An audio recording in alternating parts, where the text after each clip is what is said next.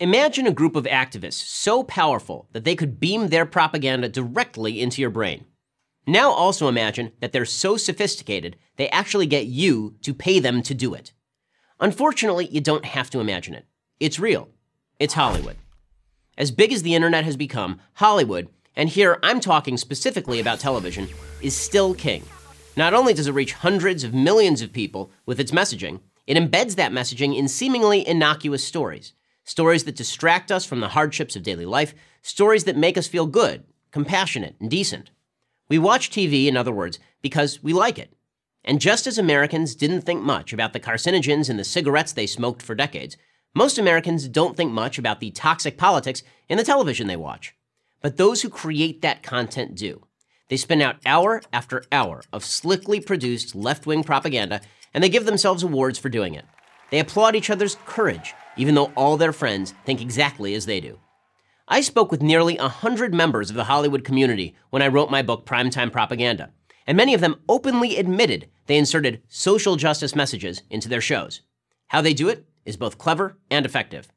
Hollywood writers, producers, directors, actors create characters we keep wanting to spend time with, then have those characters act in ways most of us would judge wrong. Then, in effect, they ask us a question.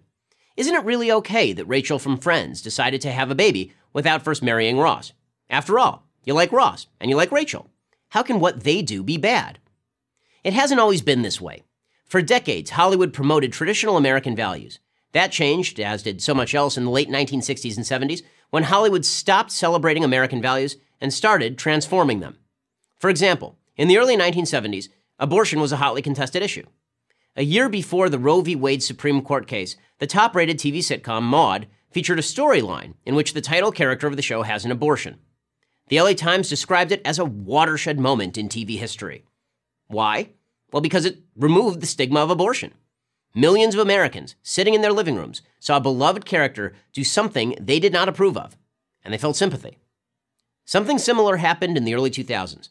Vice President Joe Biden was right when he said that Will and Grace had a major impact on how Americans think about same-sex marriage.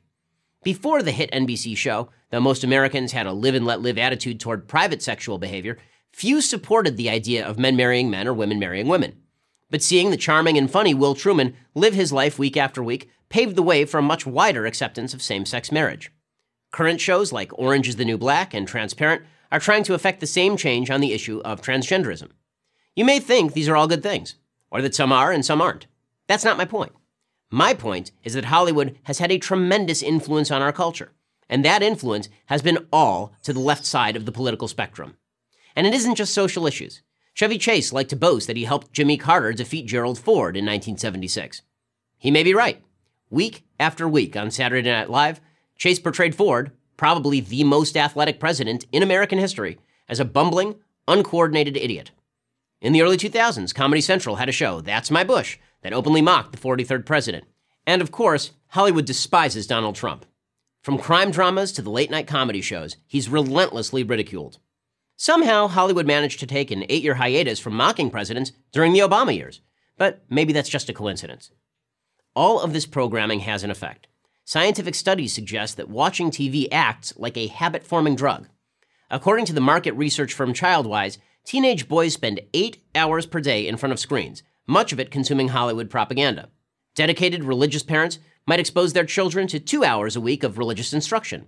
Hands-on parents might spend 30 minutes a day discussing essential values with their kids.